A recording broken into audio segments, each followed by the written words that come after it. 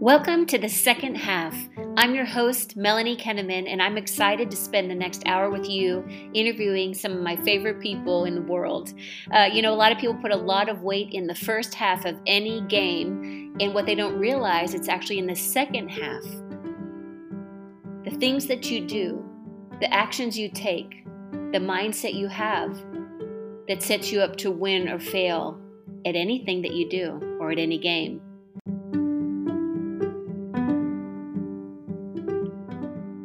Today's episode features Tim Heyl. You may recognize him. He's a real estate guru from Austin, Texas.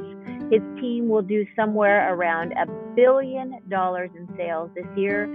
That's $22 million in GCI. He's the founder of Homeward and lots of other things. But there's so many nuggets in this session. So I really, really can't wait to introduce you to my friend, Tim Heyl. Tim Heyl, I am so honored to have you spend the next 45 minutes or so with us. Thanks for having me, and I was happy to do it just because you and I don't get to connect anymore like we used to. So just good time to do that too. I know exactly. I'm like, well, I'm just going to ask Tim to be my guest so I can spend a little time with him. I think your story is amazing, and so I just kind of want to talk about from the beginnings to now and all the different things that you've done, because you really remind me of somebody that's always playing to win. And, you're not afraid to make mistakes. You just brush right off. And you are such a visionary, and I've just loved knowing you over the last decade. Yeah. Well, thanks for having me. It's such a treat to be able to spend more time with you, Melanie. Talk about your starting in real estate. Yeah, for sure. So I was 21 years old. I'm young for my grade in school. So I graduated when I was 21, and I was trying to get a job. I was a finance major in 2009 when the world had just fallen, the economy had just fallen out. And so I couldn't get a job. I interviewed, I think I had 30 interviews at like Wells Fargo and banks, all kinds of banks and bank-like jobs, and didn't get any offers. And I had gotten my real estate license because I thought it would be this cool thing to have on the side for fun in college, in my senior year in college. And I ended up falling into this as a full-time career because, I basically, even in my first few months after I had joined Keller Williams, which was over 12 years ago, I was still interviewing for jobs thinking, I'm not going to be a real estate agent full-time. That's not what I got my degree at A&M from, right? My finance degree. I love it. That's right. And so, I was while I was interviewing for jobs, I asked my dad, I said, well, it's not going so well. Can you introduce me to anybody in real estate? And so he said, well, there's this woman who, whenever I think about real estate agents, successful real estate agents, there's this woman that I always go back to. Her name's Althea Osborne. She used to sell, my dad's a home builder. He said she used to sell my houses back in the day, but we've remained really good friends. You should talk to her. So I came in town, I dressed up in a three-piece suit, and I thought I was going on a job interview. And I met with her, and she gave me the Red Book, the Gary Keller's Millionaire Real Estate Agent book.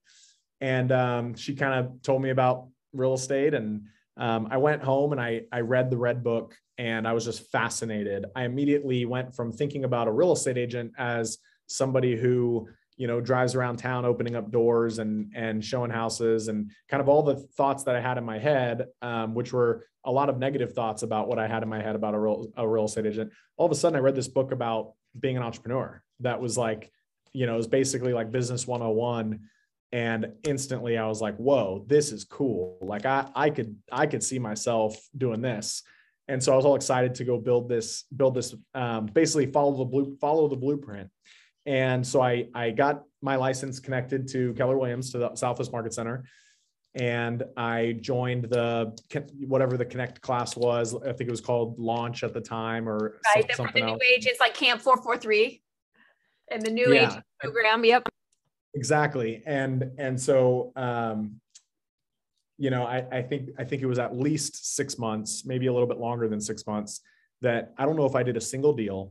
I would come in the office, kind of walk around, have some conversations at the coffee machine, and just not get anything done. And But I had this big plan. I'd heard you need to build a database. So I'd gone to my wedding registry and like copied and pasted over and like started to build this big database. And I spent like 8 or 9 hours a day doing stuff. I don't really know what I was doing, but I was not getting clients and I was not selling houses or making money.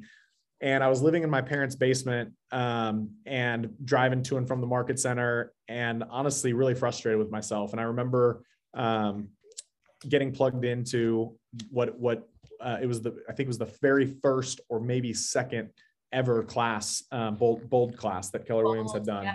Yeah. And kind of the rest started to take off. I took that class. I understood, oh, okay. So I learned like funnel math. Like you make a certain amount of you talk to a certain amount of people, you get a certain amount of face-to-face appointments, a certain percentage of those people hire you, and then you sell a certain amount of houses, a percentage based on each of the numbers before. And when I realized that, I went, okay, well, this is a numbers game, and it's less numbers for people who have really good relationships and more numbers for people who don't have any relationships like me.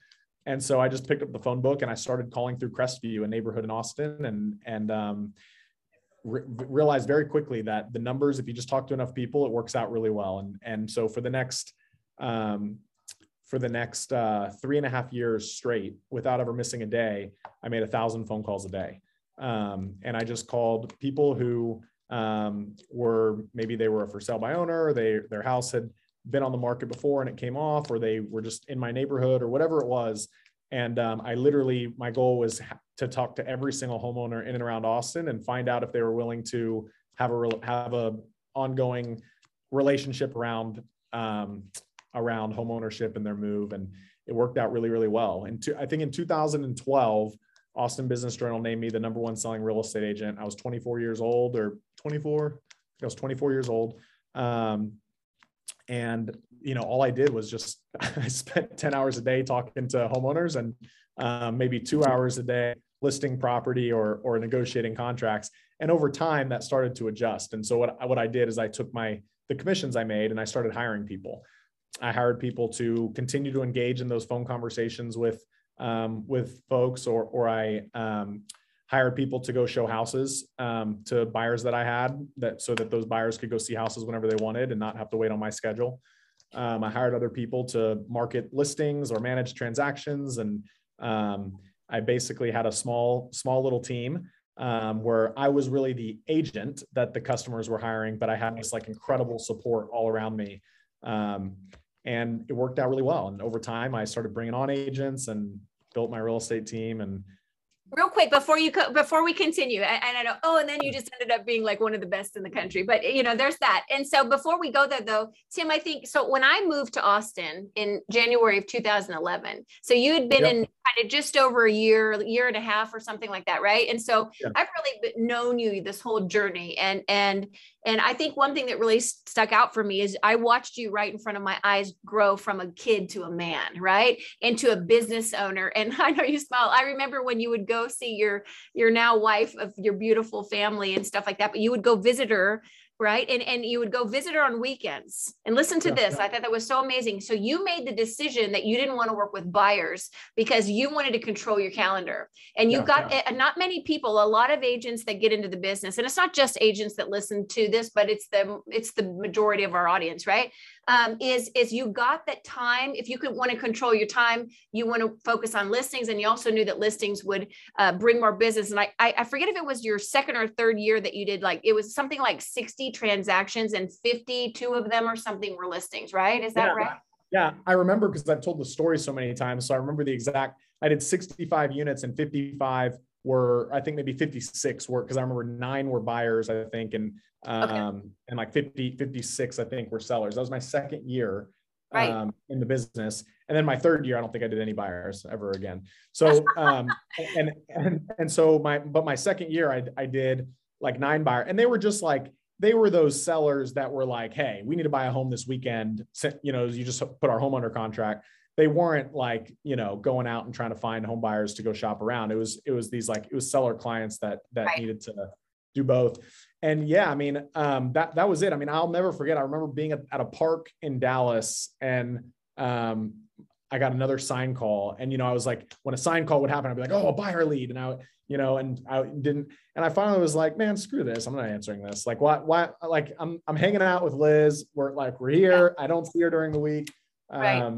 And yeah, I that's why I ended up hiring my first buyer's agent, because I didn't want to answer the sign calls anymore, but I felt guilty. I felt like I was throwing money away by not answering the phone. And so I hired a buyer's agent and I routed the calls to him and I said, have at it. And I think his first year, he sold like over 50 houses. I know, it doubled. Like listing calls. Yeah. Exactly. So you like doubled the opportunity because you just got those off your plate. But I think a lot of people just don't think that strategically. And I think I haven't seen that happen with a lot of people like I saw it happen with you. And I just want to point that out, that you made a decision really early on. And you had a lot of failing forward moments, which I think makes you who you are today, right?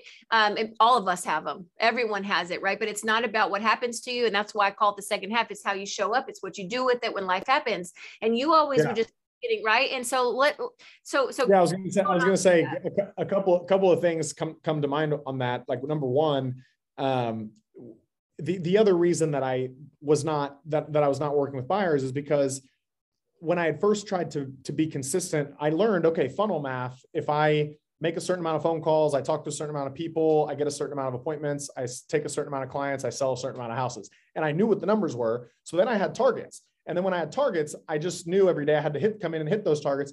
And I wasn't, what would happen is I had a buyer and their inspection deadline was approaching on Monday morning and, or whatever it was, or I had like a house hit the market and we need to go see it before somebody else buys it. Or I had all these like urgent pressing things that would just pull me out of the office.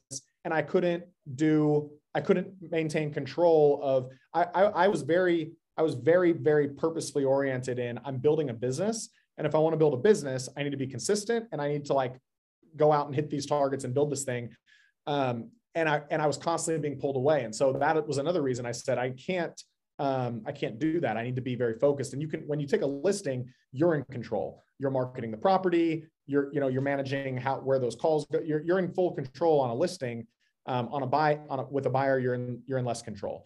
And it takes more time and it's a little bit less leveraged. And so, yeah, I made that decision and it worked out really well. But then to your point about the second half, I made all kinds of mistakes along the way. I made lots of good decisions and I made all kinds of bad decisions. One of them, just like, I didn't invest in the people that I hired. I did not manage them well or set them up for success.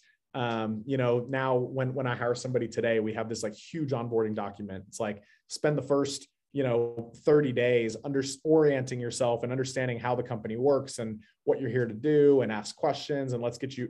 But like back then it was like day one, I need you for X. Like I didn't realize when you hire somebody, they're anti-leverage before they become, leverage. And man, I made all kinds of mistakes there. I had people quit on me. I did. Walk out one day. Yeah. Right. Yeah. I remember that day. Yeah. Absolutely. I also had, sorry, go ahead. Tim, it changed your leadership style. I think you looked at things differently after then. Don't you think? Yeah, for sure. Yeah. I mean, definitely took a hit to my confidence for a little bit, but it also caused me to be a little bit wiser about, how I interacted with people and, Exactly. Yeah. I think it was really painful for you. And honestly, you recovered very well. And I think you came out of that stronger than ever, honestly. I think it made you kind of relook at everything about your leadership style and how you want the team to look like. And I think you told yourself, I'll never be in that position again. And you'd never have found yourself in that position again. That's right. Yeah.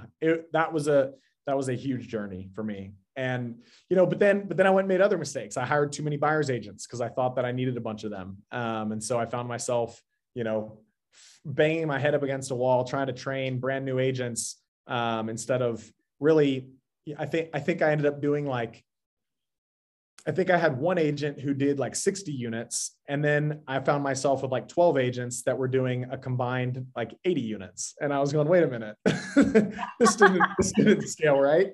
What am I doing here? And so I learned a lot of lessons along the way. I mean, literally more than I could. I mean, I could be here for hours talking about the things I learned from my mistakes, but it's been a long journey. It's been a very fun journey. Where do you want to focus? Which mistake do you want to talk about? I'm not here to focus on mistakes, and they're not mistakes. They're learning opportunities. And so, right. and honestly, That's no, right. I just wanted to talk about, you said exactly what I was hoping you'd say. You went through the process of growing, and then you brought Gene Rivers into your world, right? And I just saw you like explode after that. And then you brought people like Matt Petulski in your world, and then you started expanding into multiple cities. Like there was never a ceiling, and yet you always got into coaching early on, right? You always have to surround yourself with coaches, and like when we remember the AVA before we had career visioning, and those were $250 a pop, and you would be still out there looking for talent all the time, spending that money to get in front of people. Remember that? I mean, it was a different time back then. So yeah, talk about that a little bit. Because one thing you've always done, Tim, is you've always made lead generating for people and talent nearly as or more important than for leads and listings. Like you're always doing both since you made that decision, it seems to me.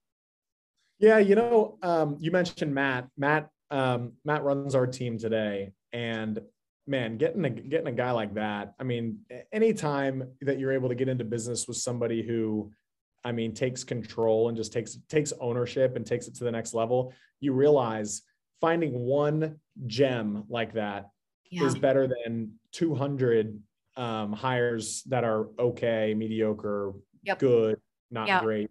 And it honestly, like that, it took me a while. It took me hiring a lot of people before I found Matt.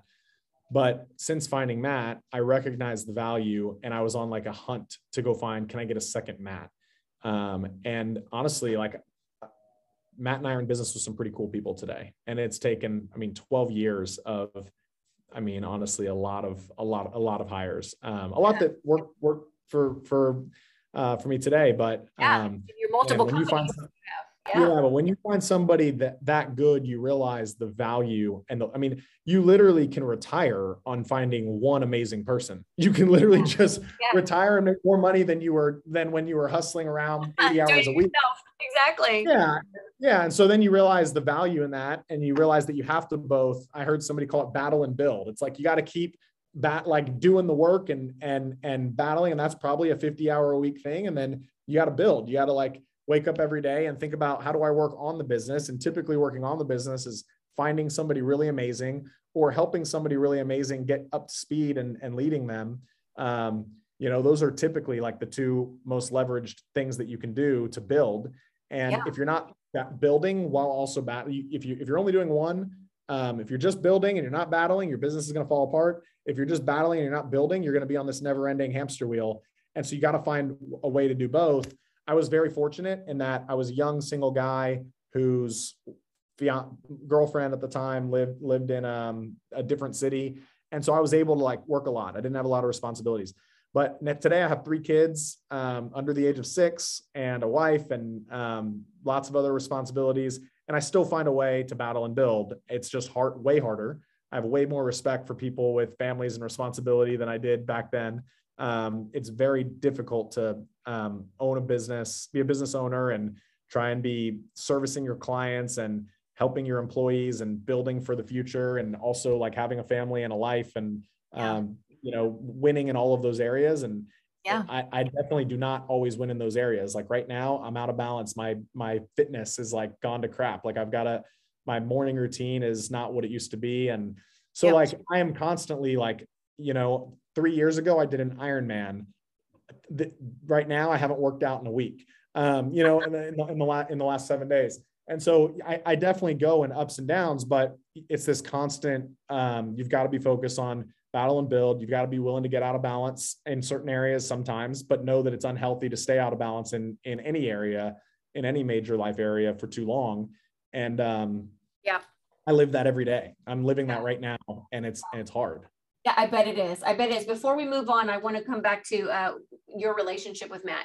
And I remember I remember that because I got to meet with him too. And you and I were having conversations about him. And you told me that you had a conversation with him, and you had said to him, you know, how do I know you're going to stay and be loyal, right? How do I know I'm not going to teach you everything? Right? Because I met Matt through his dad. His dad was a real estate coach, and I had done some work with him. Yeah. And he had told me, you know, he said, my son, you know, like everybody talks about their sons, that my son, he's pretty special. And like, he's probably going to start his own thing with me. Like maybe he and I'll start something, or he'll start something on his own. Maybe he'll come and learn from you for a little bit. And I thought, so he said that. Like, okay. Yeah, he told me that. I said, that kind of feels like a waste of my time. I don't know. So when I met with Matt, I said, you seem like you have tons of potential. You know, what kind of time frame do I have with you? Thinking, you know, like, you know, it's totally fine if you come in, but I don't want to invest in you just to leave in 6 months. Is this a 1 year thing? Is this a 2 year thing? And he said, as long as he said something to the extent of, as long as I have more opportunity in front of me and my world can keep getting bigger, I don't have a reason to leave. I'm not trying to go build the Matt Patulski Inc. business or whatever. He said, I'm here. He said, these are my values. He laid out, he's very mature for a 22-year-old, whatever, however old he was. Right. But he said, these are the 5 most important values in my life. As long as I'm meeting these and continuing to grow within each of them, I can't imagine why I would leave. And so that basically became I said, okay, well, this is if you're good, then now I know how to keep you. Thank you for telling me that. Right. And so, but like, let's go see if you're any good. And so for about a year, we had to see if he was any good. And, you know, he outsold everybody in his first year. And yeah, he really did. You put him in the trenches. Like, he didn't get like right to the top. Like, he started at the very bottom and kept worse than the bottom. Yeah. We had, if people didn't answer after we called them like 10 times, we would put them in this little bucket called trash, you know, in the CRM. Or if people were like, if they had, said like, oh, we're not selling our house rent anymore. Like, we would put them in archive. And so I only let Matt call archive and trash. And that's all he called. And he somehow stirred up like 55 units his first year. And sold, I mean, just crushed it. Amazing. But what was cooler than that was that he became a leader on the floor with everybody who had already been there, who was more experienced than him. And when it came time when I was trying to market expand, I tapped him and I said, can you help me do that? And it was just sort of a natural move. Everybody on the team went, yeah, you know, we would love to follow Matt, you know, in whatever that way that looks. And so then I had my roadmap of how do I stay in business with Matt. And so every day I just woke up and made sure that I was, you know, exceeding whatever his goals were in those areas, made sure I'm exceeding, you know, that opportunity. And we've been able to remain business. I mean, he's as close of a business partner as they come today. You know, he took that ownership mentality without having ownership. And then it made me hurry up and try and figure out how to give him ownership, because that's a mentality that, I mean, without having a co-founder, when you're like waking up every day and having all the responsibility, you want somebody to shoulder some of that responsibility with you. And you're willing to, you know, this life is not all about money. You're very quickly willing to give up money to be able to have somebody shoulder that responsibility and that care. And so that was like a gift when he came on like that. Yeah. And I only wanted to go there because I tell that story all the time that Matt said to you, well, if you make my world big enough, why would I ever leave? Like so it was something like that. I remember you telling me, if my world's bigger in your world, why would I ever go? Right. And I tell people that all the time when they're not creating opportunity for people in their world, right? Like, if they have the right person, I think sometimes they don't open up opportunity for the right person they already have. Right. And so I think you have done so great with that. And so I'm really glad that you talked a little bit about that. And he earned the right. You didn't just put him in there, right? It was just kind of a natural progression. And anyway, all right. So let's switch gears a little bit. So now today, talk a little bit about the team. What does that look like? How many cities are you in? What kind of volume you think you guys will do this year? And you might not know because Matt's probably in charge of all that. I did not ask you to have that ready. I know, no, that's okay. I know some of the answers. So okay. I think that we will do just under $1 billion in volume. Amazing. So probably in the like 850 to 950 range, which I think is around I think it'll be like 22 million in total GCI. And that basically is from. That is amazing. Thank you. So proud of you. Well, it's not me. You know, I stopped running that thing. I stopped running that thing at about 8 million, and Matt's continued to climb. You know, sometimes getting the crazy optimizer out of the room and just letting people execute and do their thing is the right path. And you know, I'm like constantly trying to iterate on things, and sometimes like that's really good, and sometimes that's really detrimental. And I think having me go work on something else where I could go tinker on the next thing, it gave space to the people that could just wake up every day and go execute on the same thing over and over and over again. And that's what they've done for 3 years. They've just, we had a plan, we shook hands. I went to go start Homeward, and Matt went to go execute on that plan and has just done a phenomenal job. And so, yeah, I mean, the business is cash flowing more than it's ever cash flowed. It's the culture is way better than it's ever been at scale. It's like the culture is what it was when we were small. When nice. Like we always talk about the glory days at Homeward. The glory days are at the Heyl Group. The glory days at the Heyl Group were in like, I think like 2014-ish, 2013, 2014. Like, you know, all the Katie Collins and Seth. I remember well, yes. Andrew Cavazos and like, you know, we were a very tight group and tight team, and the culture was like amazing. Yeah. But it was small, it was controllable. We all sat here and looked at each other, and if we were going to make a change, I could just tell everybody and they'd give me the benefit of the doubt, and we'd go execute on a change. Now today we've got agents in, you know, multiple different states and all kinds of different cities. And you know, there's got to be a lot of trust and clear communication and operations that are consistent. And right. you know, it's difficult to be like you were when you were small, but we were able to find what were the things that made us great when we were small. How have we gotten away from that? How do we get rid of the things that we shouldn't have done and implement the things at a bigger scale that made us great? And part of that was, you know, we had gotten to like 75 or 80 agents, and we were doing like, I don't know, maybe like 7 million. And today we're still at about 75 or 80 agents, but now we're doing, you know, 3 times that, 3 times the business. We're much more profitable, and we're a much better culture. The problem was we had gotten loose and adding more agents than we needed to have at the time. And that started to shift a lot of things in our business model in a bad way. And so we went down to 18 agents. We went through this like massive cleansing, which was very painful. About 3.5 years ago, it was very painful. But we went from like almost 80 agents to like 18. We were about flat that year. We maintained our 7 or 8 million in GCI, whatever it was. And then we started building again, but in the right way this time. And it was incredible. We had to have 1 flat year, and then from that kept going, and it's been awesome to watch. That's so cool. Okay. So I know you're in Atlanta area, you're in Dallas, you're in just a couple cities top of head. Where else are you? You're in San Antonio? Denver. We're in Denver. We're in Austin, Dallas, Houston, Denver, Atlanta. Okay. San Antonio was our first expansion market. I remember that. Yeah. Yeah. You know, Jason just passed away just recently, but he was my first expansion agent. Awesome guy. I think we sold like 60 houses with him in our first year in San Antonio. But yeah, San Antonio has we've got to get San Antonio cranking again. That's a city, that's an opportunity city for us. Well, I'm happy to we have expansion at the north again too. So I'm very happy about that. So Daniel's rocking it. You're in communication all the time. So I love it. So it goes both ways. So we're very happy to have. By the way, speaking of Daniel, like he's one of those guys, he is my story just in a small way, like he in a shorter time span way. Like he came in, and I watched him for almost 2 years sit in a room with a headset on. Probably everybody thought it was as boring as could be.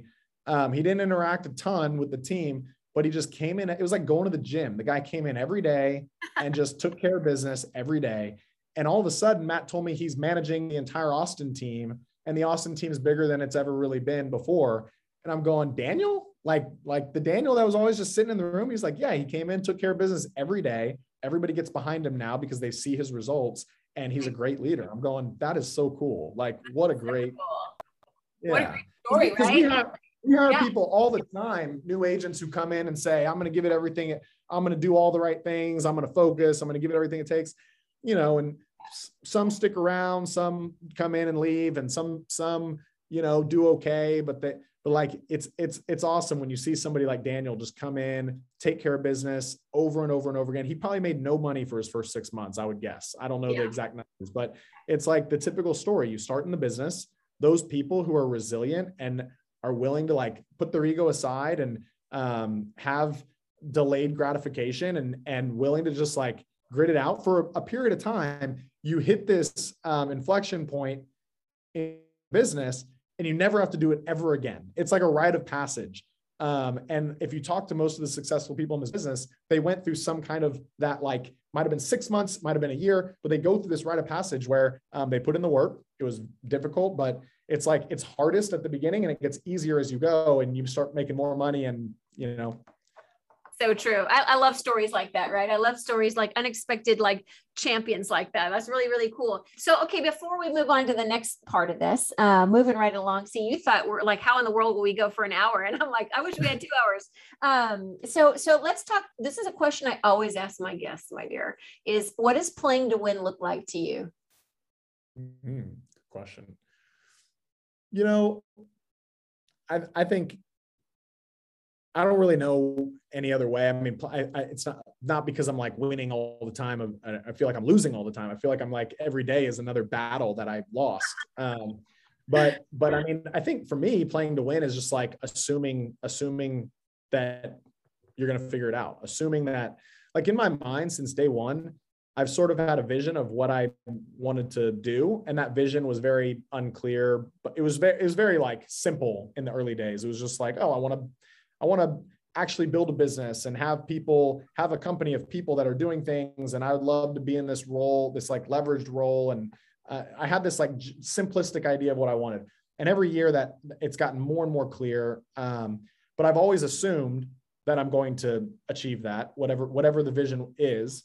And there's never like, it doesn't matter anything that anybody says or any new information that I get, whether it's like, whatever it is, any negative new information that I get, there's no like in my mind, that's just like, oh, okay, well then I've got to change course if I'm still going to go do this thing. But I think it's like an assumptive life. It's like, oh, I'm moving in this direction. This is where I'm going. There's lots of reasons why I'm going to have to change course along the way, but there's never a moment of self-doubt, right? There's moments of doubt of like around lots of things, but there's never a moment of like, am I good enough or can I make this? It's like, I'm just going to have to figure it out. I'm probably not good enough, which is why I'm gonna have to like get better. But it's this assumptive, like, we're going to figure it out. I'm going to figure it out. Somehow it's going to, and I think that is probably what playing to win is like. I think if you look at like the best athletes out there, which was definitely not me, but probably the best athletes out there probably have a similar mindset. It's just an assumptive, I'm going to win. It might not be this year, but I'm going to win the championship. And that's just like, sort of like the blinders go on because that decision's sort of been made. I love that. It's almost like assuming it's possible, right? Like like a lot of people tell themselves, they give that self-talk of why it shouldn't. And you're just like, well, yeah, I mean, I might have bumps along the way, but it's happening. I'm going to make it happen. Okay. So with that, you talked about making room for Matt. Okay. You made room for Matt. You got out, you let him run the team. You said, I'm going on to my next thing. Let's talk about Homeward. I want to talk about Homeward a little bit. And I love why you created Homeward. So let's talk about Homeward. What is it? You won the Inman Innovators Award for that. I was so proud when you're standing there on stage with all of those things and they picked Tim Heyl and Homeward. I was like, woohoo! Let's talk about that and why you started that and what that does for you today. Yeah. The truth is, Melanie, there's lots of things that led to Homeward, but the core pull for Homeward was I was trying to build the Heyl Group. Every day since the day I got into real estate, I've had a challenging time trying to generate business. At first, I didn't generate any. Then I had to work 12 hours a day on the phone to generate, what felt like not nearly enough for the time I was putting in. And then I started to get referrals, but not nearly enough compared to the network that I have. It just always, even though my business has grown every year, it's like, I never felt like I cracked the code on I felt like I was always having to try really, really, really hard to go out and get business. And I wanted to change that. I felt like the best businesses out there, the customers go to the business. If I really want to scale the Heyl Group all across the country, I need to change something here. And I need to figure out how to get customers to come to me. And that's really hard when you're in a sea of what I now call a sea of sameness. In any city you go into, there's 15 or 20,000 real estate agents who all offer some version of the same thing. I'm gonna be a trusted advisor who will help guide you through this process that you don't know very well. And I'm also a local expert who can give you advice. And that's great. But I feel like just walk in any real estate office and there's like all these people that say the same thing. How do I stand out from the crowd? And so what I wanted to do is I recognized that the companies like Open Door came on the scene and they said something very different. They said, click this button and we'll send you a cash offer for your house. And all of a sudden they started generating way more listings than I had ever generated in my life. And I was trying really, really hard. And I thought, what they did is they changed the message. They just changed the message. They had to deliver on that, but they changed the message. And so I thought, I'm going to create an iBuyer because that message really works. And as I started looking into it, I realized, wait a minute, first of all, the economics don't work. It's not good for the agent. There were all these reasons why I was like, this is not the path that I should go down, but I should create something that solves problems that are not being solved very well, that happen before the transaction starts. That way, if I could do that successfully, then people would want to come and use me to help them buy and sell homes. Create more opportunity. Right. Yeah. And so I spent a lot of time writing down every single problem and talking to all my agents and talking to all my customers that are past clients and things. And I basically started bucketing every problem that I feel like exists in home buying. And a lot of them kept coming back to trying to secure the house that you wanted when you wanted. And so what I realized is there was an opportunity for what I kind of refer to as alternative financing, like different ways to secure the house that aren't necessarily just go get approved for a mortgage and make a contingent offer and get the mortgage. All kinds of problems. One of the ones that I'm most passionate about, I just started a nonprofit. Homeward is starting a nonprofit called Forward Communities, which I'm super excited about. But what we're doing is we're helping. We're basically. I'll give you the problem statement here. Okay. Do you know that Austin, Texas, Melanie, where we are, is the most economically segregated city in the United States of America? Oh, really? I did not know that. And Houston and Dallas and San Antonio are also in the top 7. Wow. The four Texas metros. Wow. 4 of the top 7. 4 of the top 7 are all 4 metros in Texas. Wow. And if you look at just major metro cities all across the country, all are in like the top tier. Basically, the big cities, the rich get richer, the poor get poorer, and a lot of it has to do, truthfully, with home ownership. And so in Austin, it's getting very unaffordable. You see housing prices skyrocketing, but incomes not nearly at the same rate.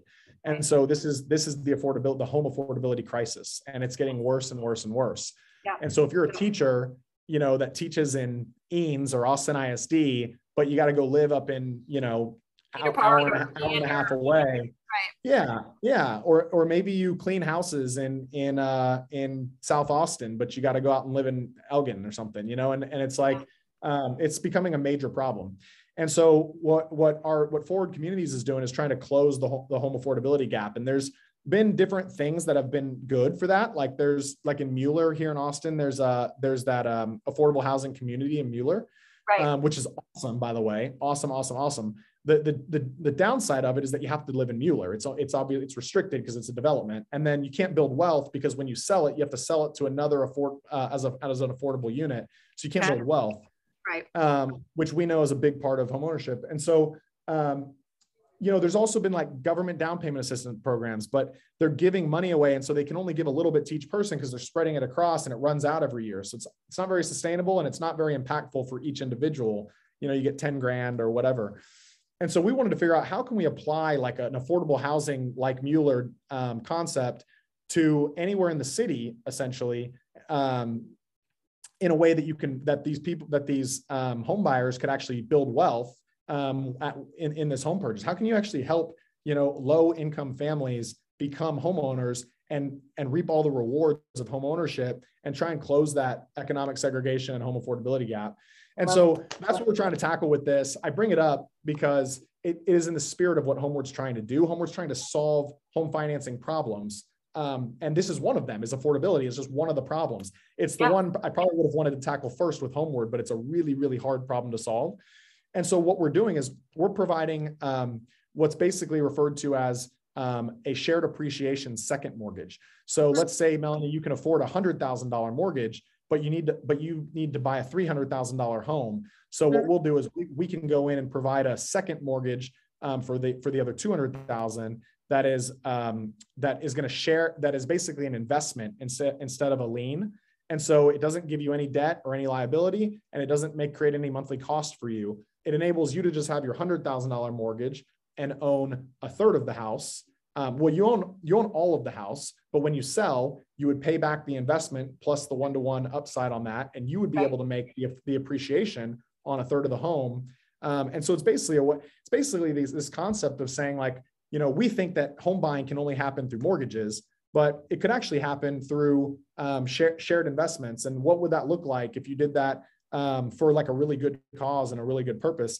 And then what would that look like if you could apply that into the for-profit space and boost people's buying power? Like, what if, Melanie, you wanted to buy a $500,000 house, but you really can only afford $350,000? But what if Homeward came in and paid an extra $150,000 so that without taking on any extra debt or payments, you could increase your buying power by $150,000? That's another problem that we're working on solving for folks. And so the idea, buy before you sell is one that we do today, and compete with multiple offers. But the truth of the matter is there's a lot of problem statements that home buyers experience when they go to buy a home. And what we want to do is we've basically created an iBuyer that is integrated in with other home services that creates these solutions that are affordable, that we actually pay agents more money sometimes than their commission, but we never tap into the real estate agent's commission.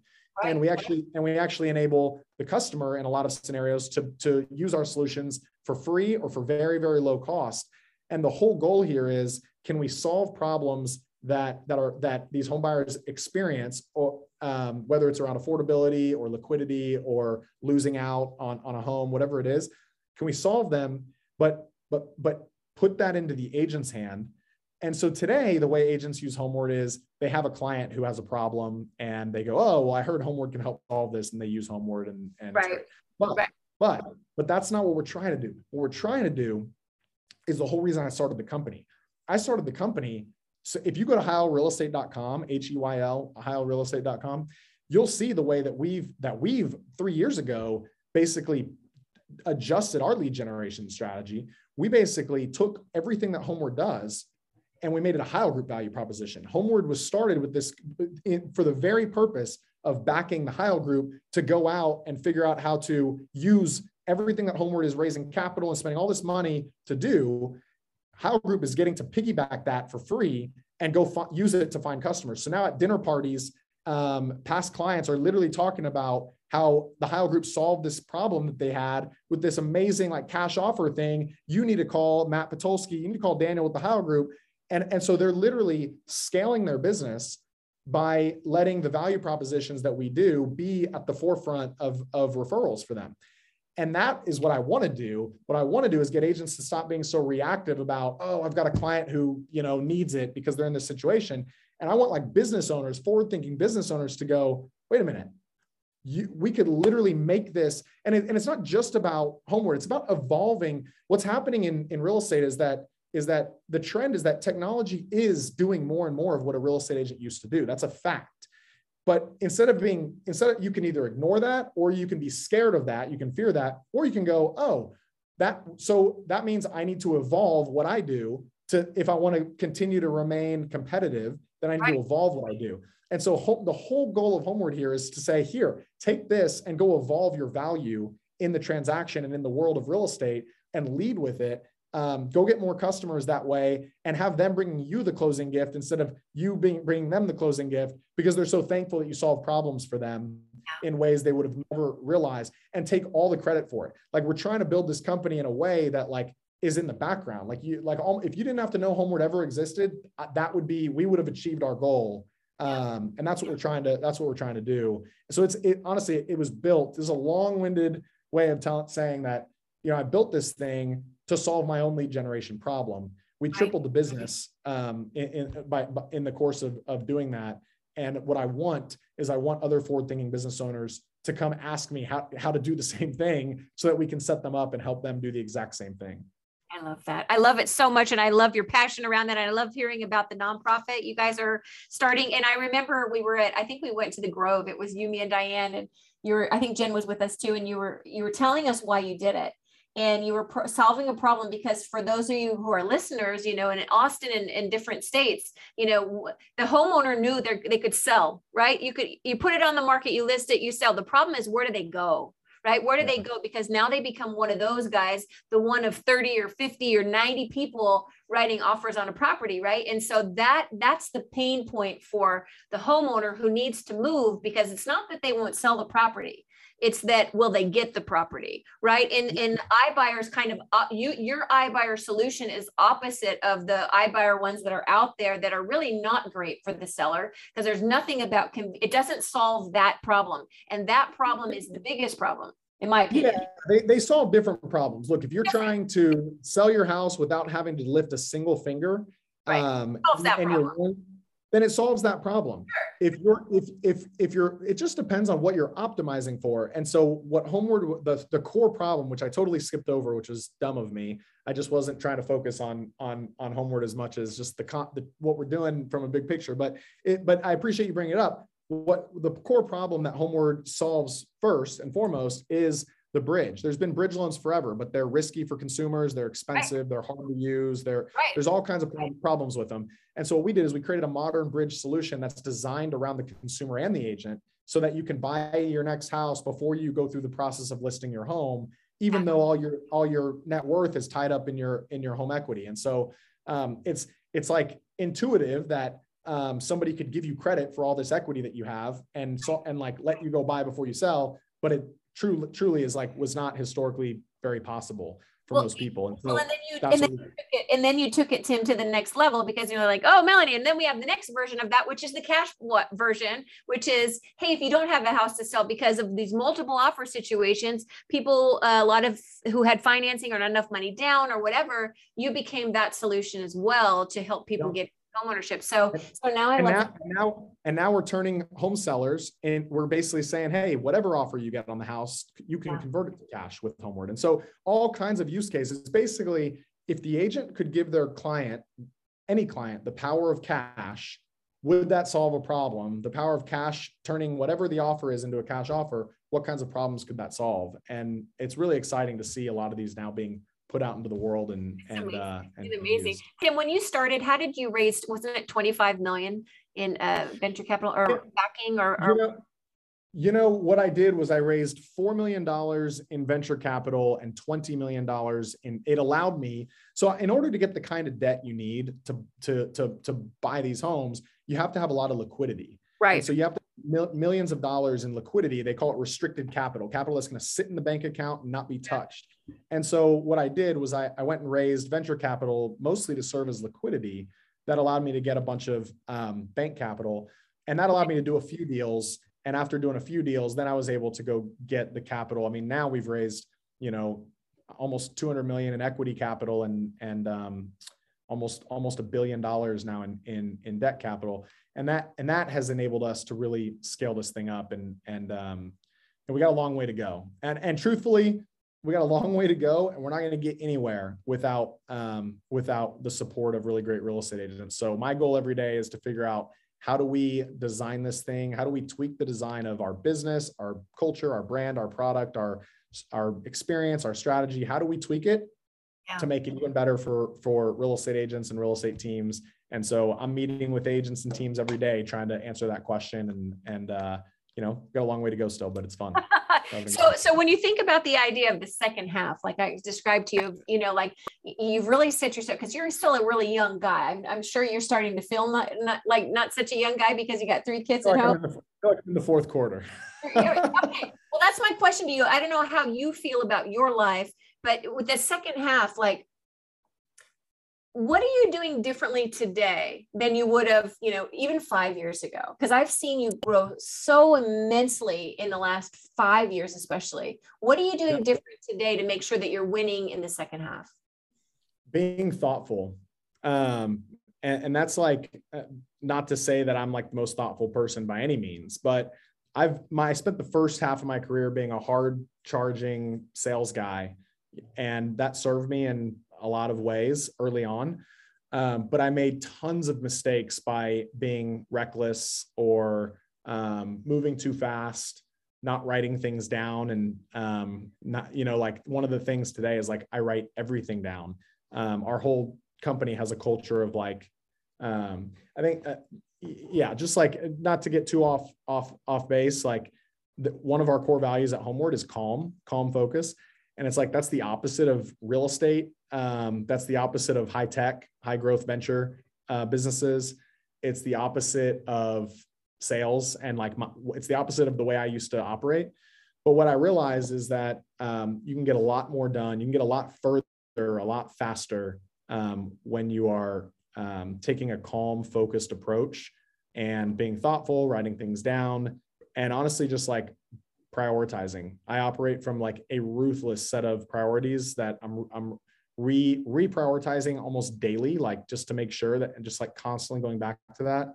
And that has like served me very, very well in the second half. The first half was hustle, hustle, hustle. The second half is like, make better decisions, be more thoughtful, ask more questions, slow down. And that's like, it's really served me very well in the second half. I love it, Tim. And I wish we had 5 more hours to talk, because you and I could do that. I'm incredibly proud of you as a father, as a husband, as a business owner, as an entrepreneur, as a friend. I am so proud of you. Thank you for all that you put out in the world, because it's a brighter place. Hey, you always tell me that, but I'm really proud of you too. You're one of the most consistent, determined people that I've ever met in my life. And I just love seeing you continuing to just hammer away at your dreams. And it's really inspiring. It's really inspiring from the outside to see. You're impacting people every day, my dear.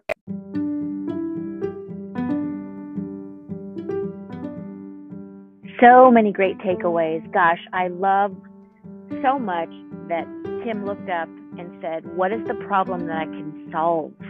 How can I add more value to the people that I serve? And from anything from building his real estate empire to creating Homeward and now this new nonprofit, what an impact he's making on our entire industry. And this from a guy that got his real estate license while he was in college as a backup plan, has now gone on, and he's just beginning, but has gone on to build businesses that are so inspiring and so impactful. And he's just beginning. So I really, really hope you had a lot of nuggets from this conversation with Tim Heyl. And I will see you at the next episode of The Second Half.